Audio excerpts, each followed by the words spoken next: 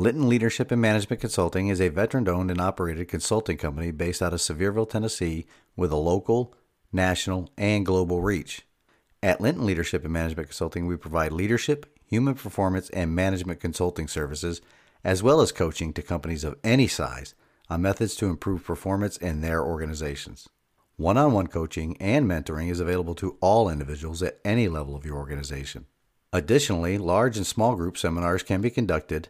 In these seminars, information on leadership tactics and techniques is shared, best practices discussed, and team building exercises are conducted, all of which serve to highlight methods on ways to increase the team's and the individual's performance. You can email the show to get the conversation started on exploring ways that we can work together to improve your team's performance. A significant discount will be offered to any Sevier County, Tennessee businesses.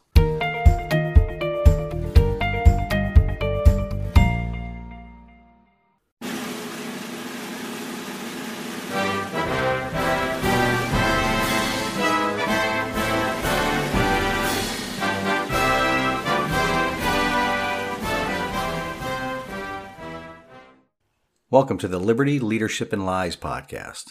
I'm your host, Larry Linton, and on this podcast, we'll be talking about, yep, you guessed it, liberty, leadership, and lies. More importantly, how the liberty, leadership, and lies apply to our government at the federal and state levels. So stand by as we kick off this episode.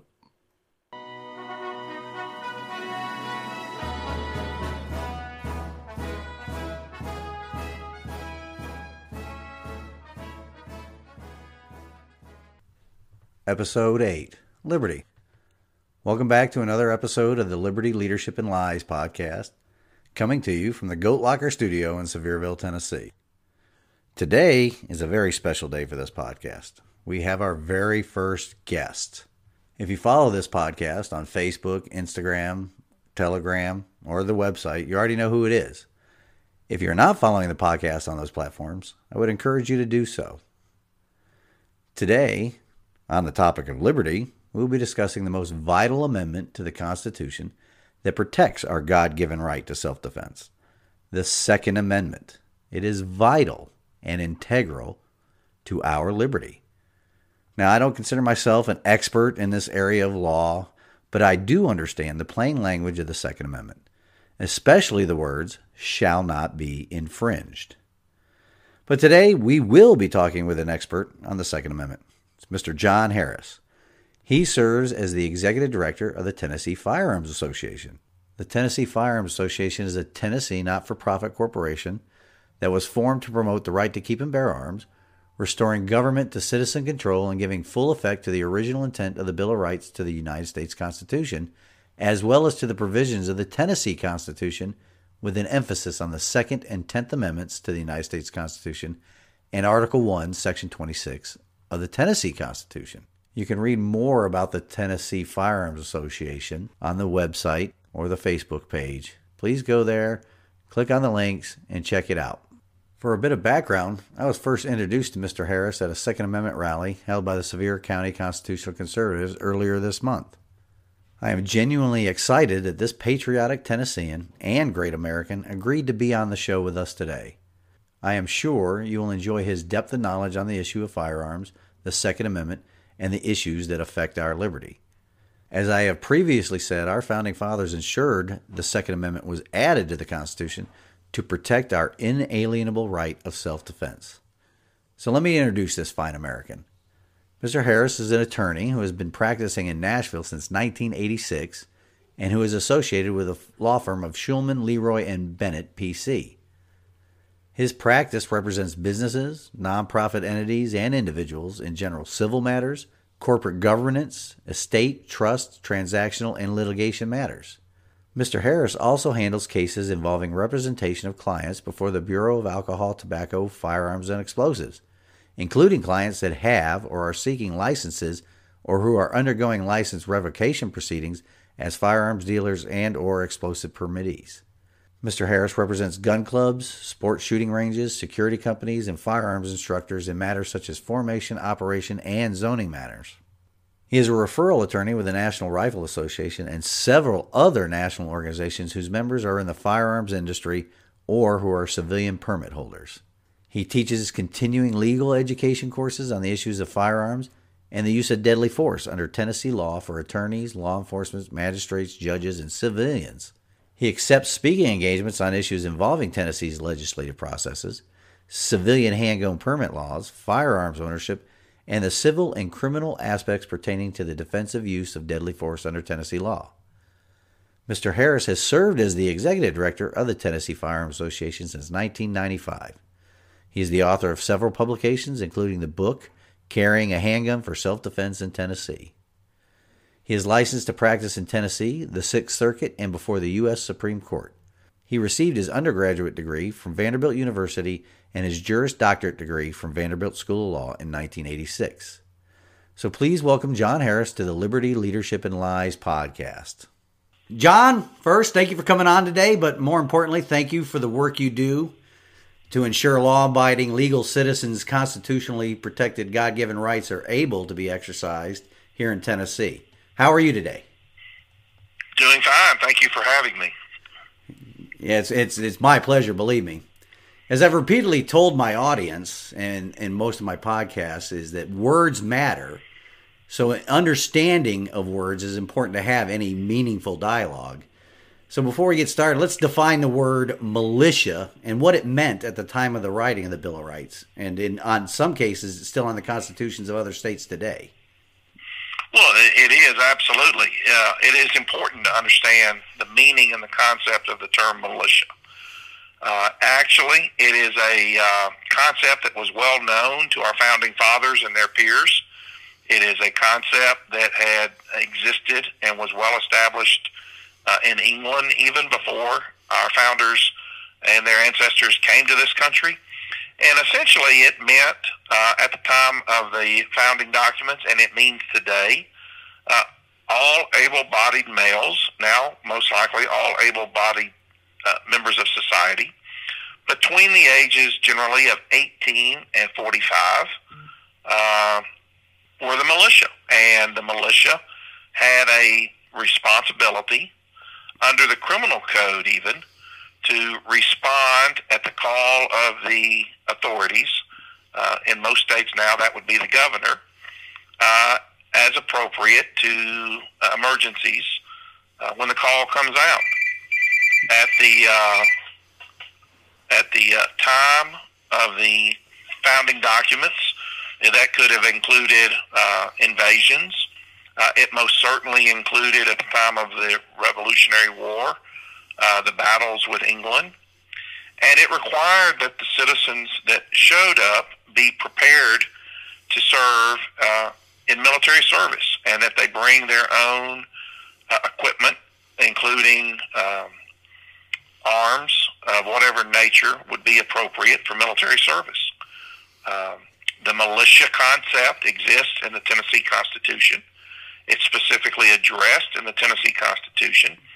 And by statute in Tennessee, all able-bodied individuals between the ages of 18 and 45 are members of the militia in Tennessee.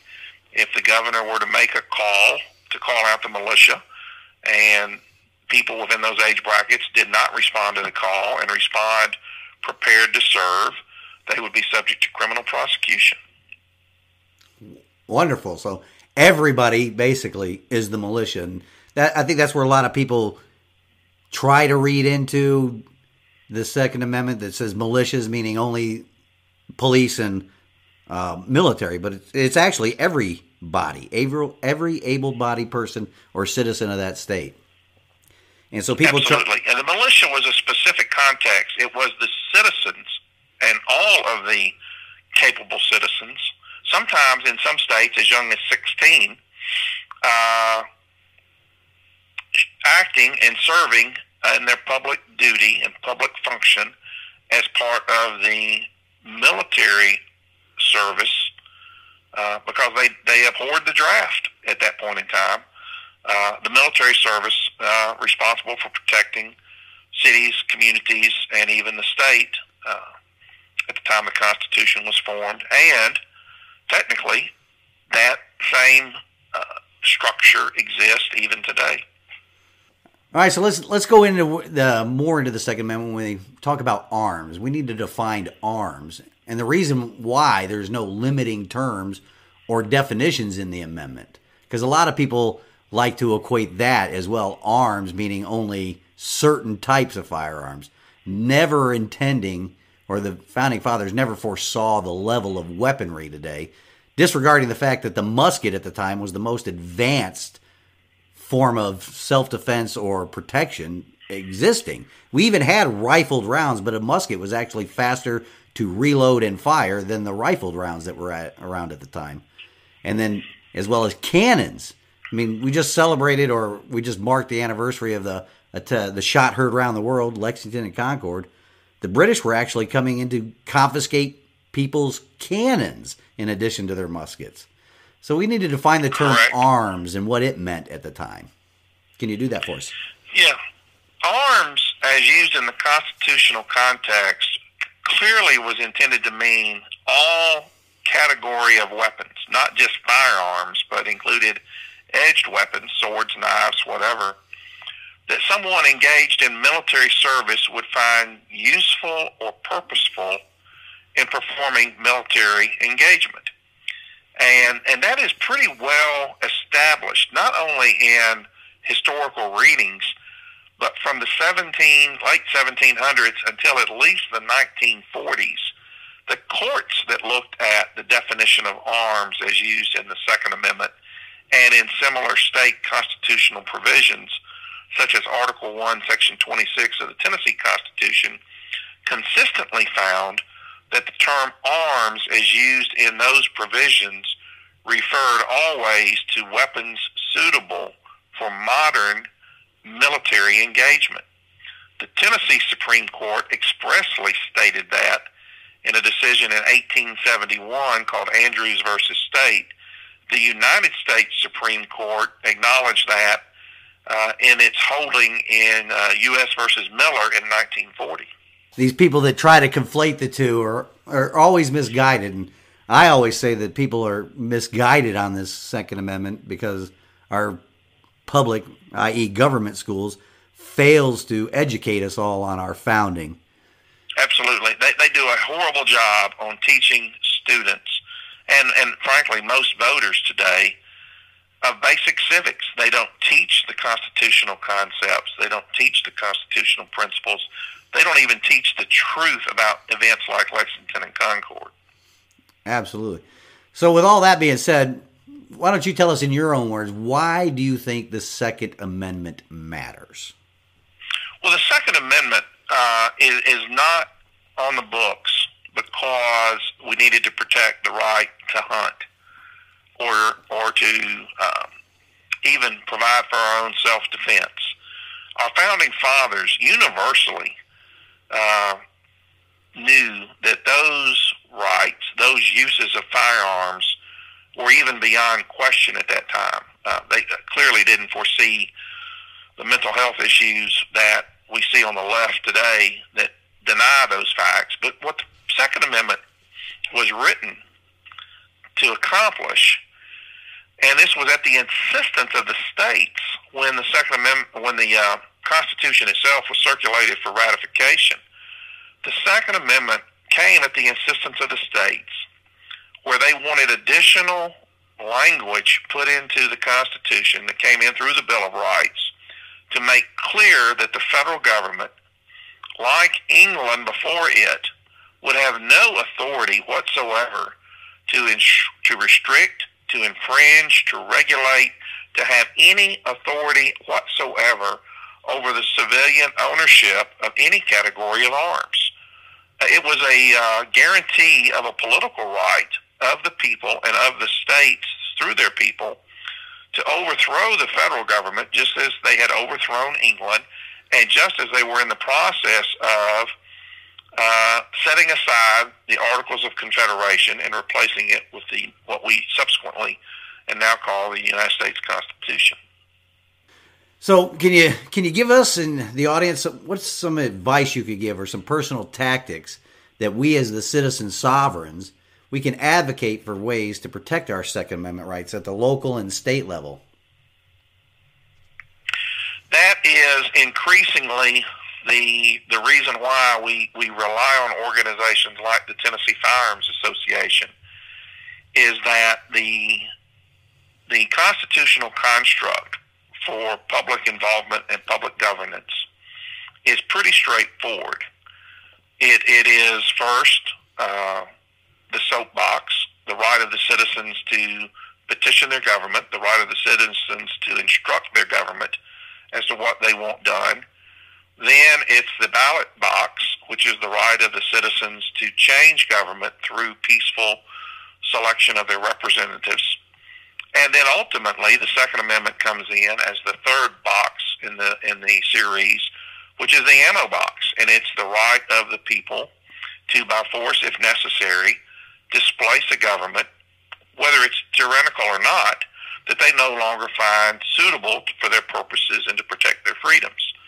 And what we have to do in this country is realize that the Second Amendment is not about hunting. It's not about self-defense weapons. It's not about weapons that only have sporting purposes. It is to guarantee the existence of the political right of the people collectively and individually to own weapons of suitable military significance that, if in the hands of the people, they would be useful, purposeful, and efficient at overthrowing the government if necessary. And the Supreme Court of Tennessee acknowledged that in that Andrews decision in 1871. Right, and I say this all the time. An armed populace is a respected populace. An unarmed populace are soon to be servants.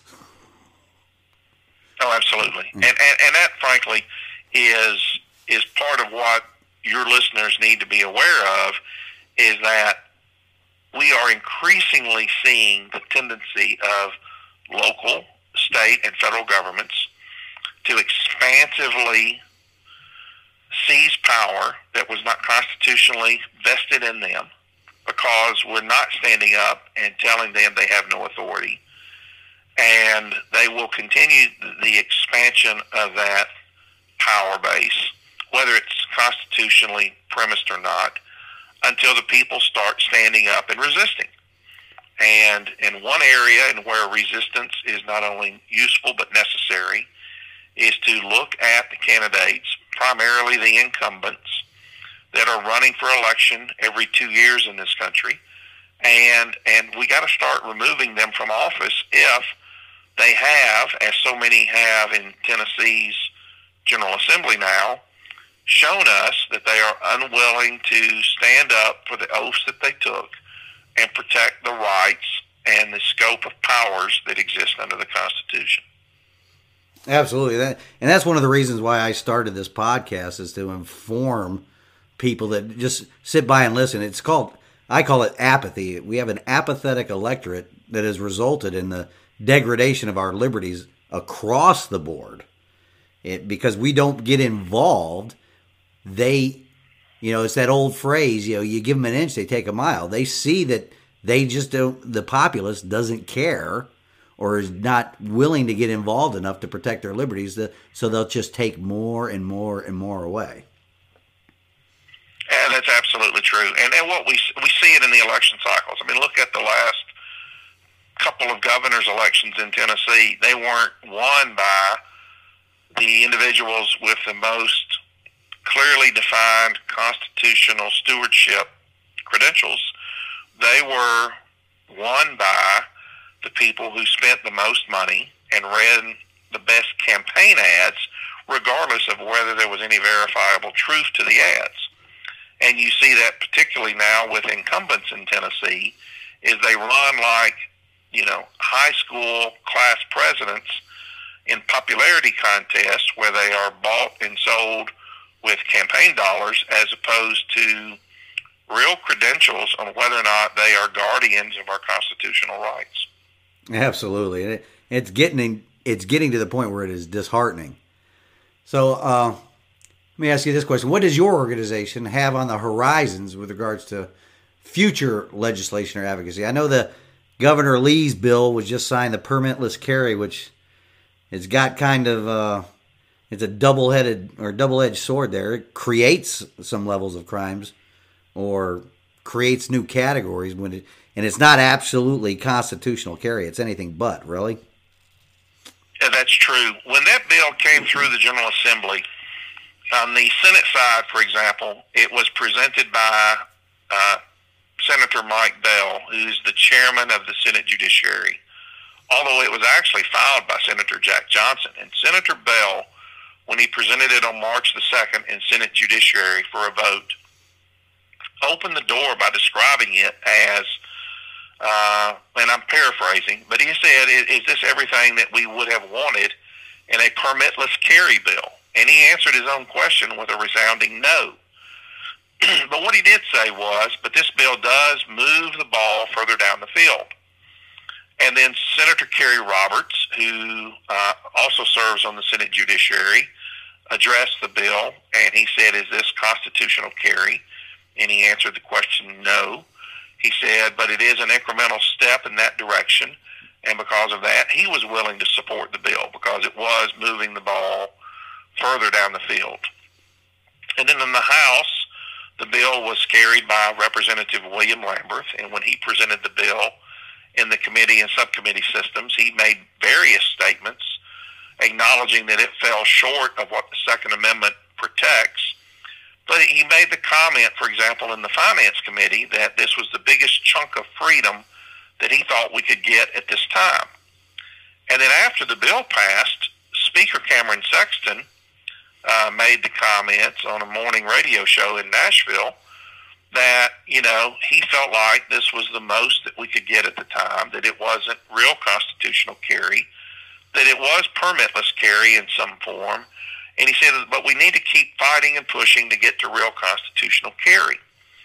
And your listeners ought to be really troubled by that, because all of those gentlemen that made those comments are in leadership, Republican leadership in the Tennessee General Assembly, which is totally controlled at this point by a supermajority of Republicans.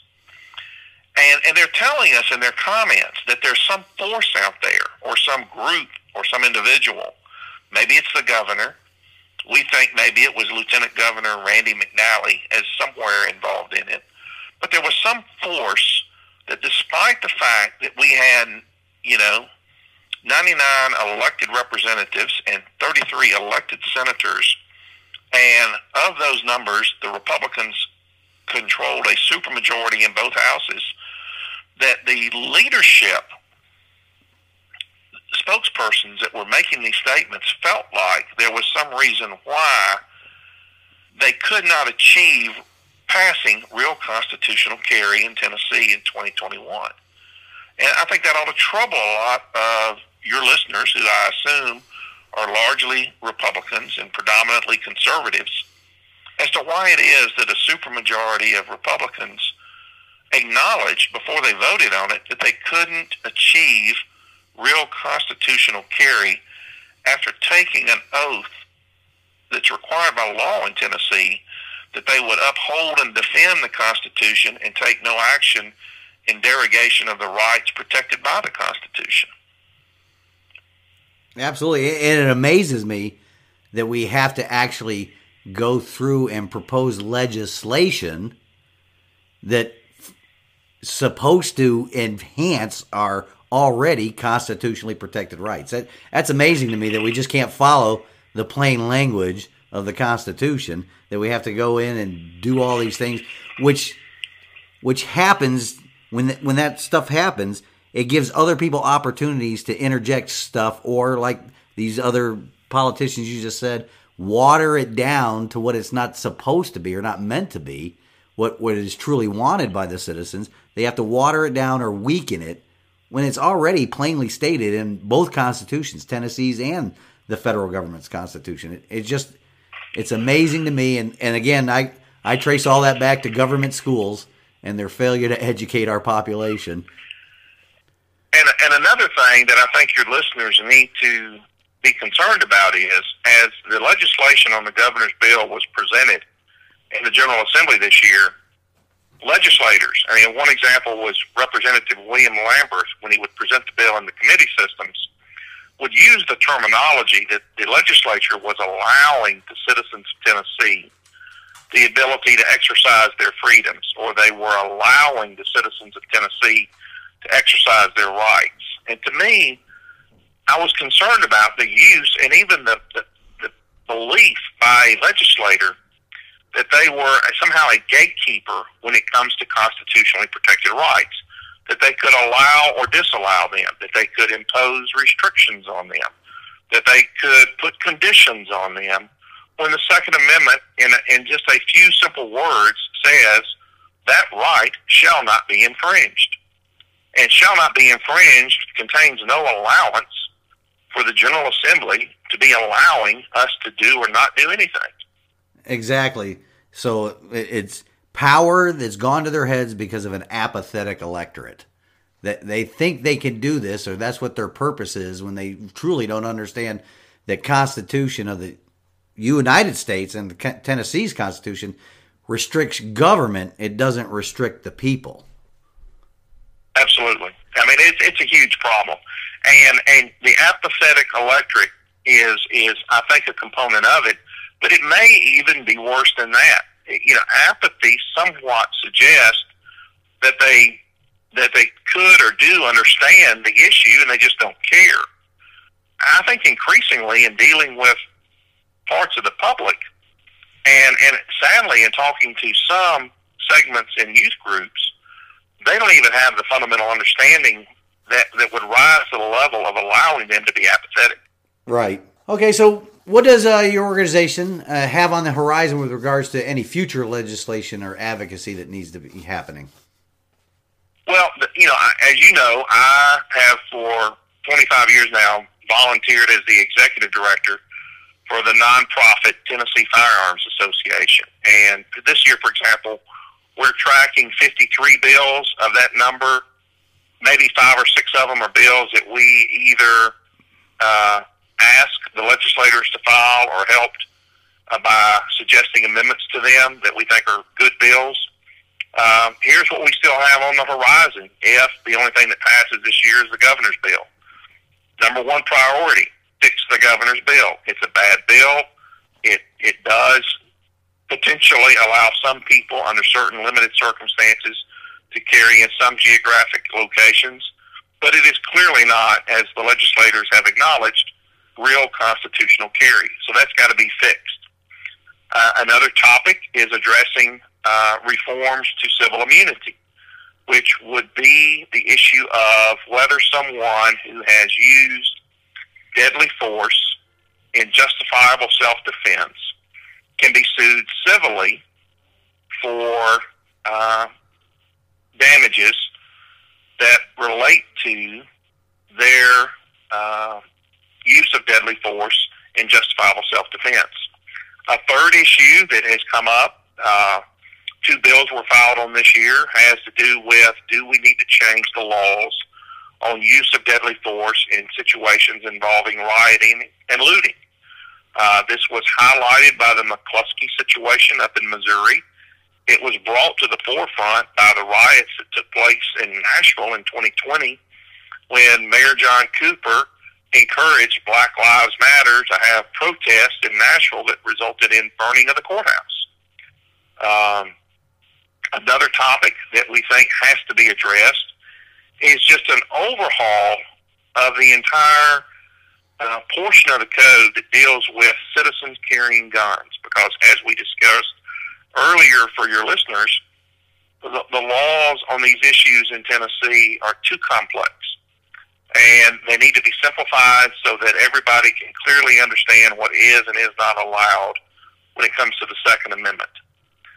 Another topic that we think has to be dealt with is the issue of permits.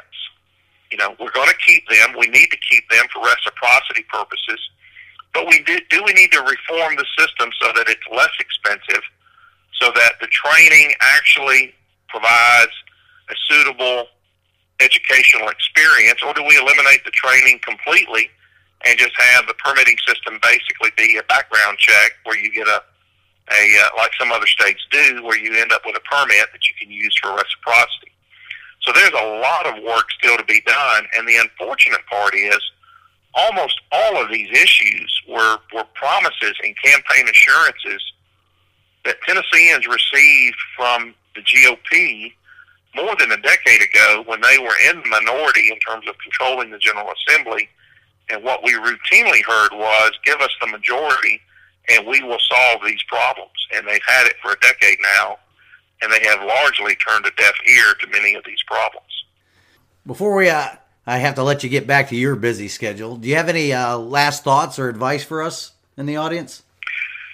Yeah, one of the most important things that can and needs to be done is we need to be educating ourselves and our peers and other voters about the truth on these Second Amendment issues and other conservative issues, but in particular, my focus is Second Amendment.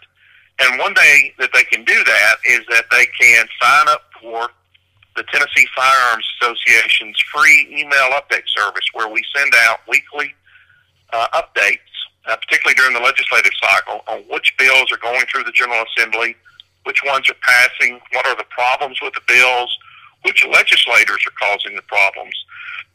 And then we do a legislative update at the end of the session that tells everybody what bills passed and which ones didn't.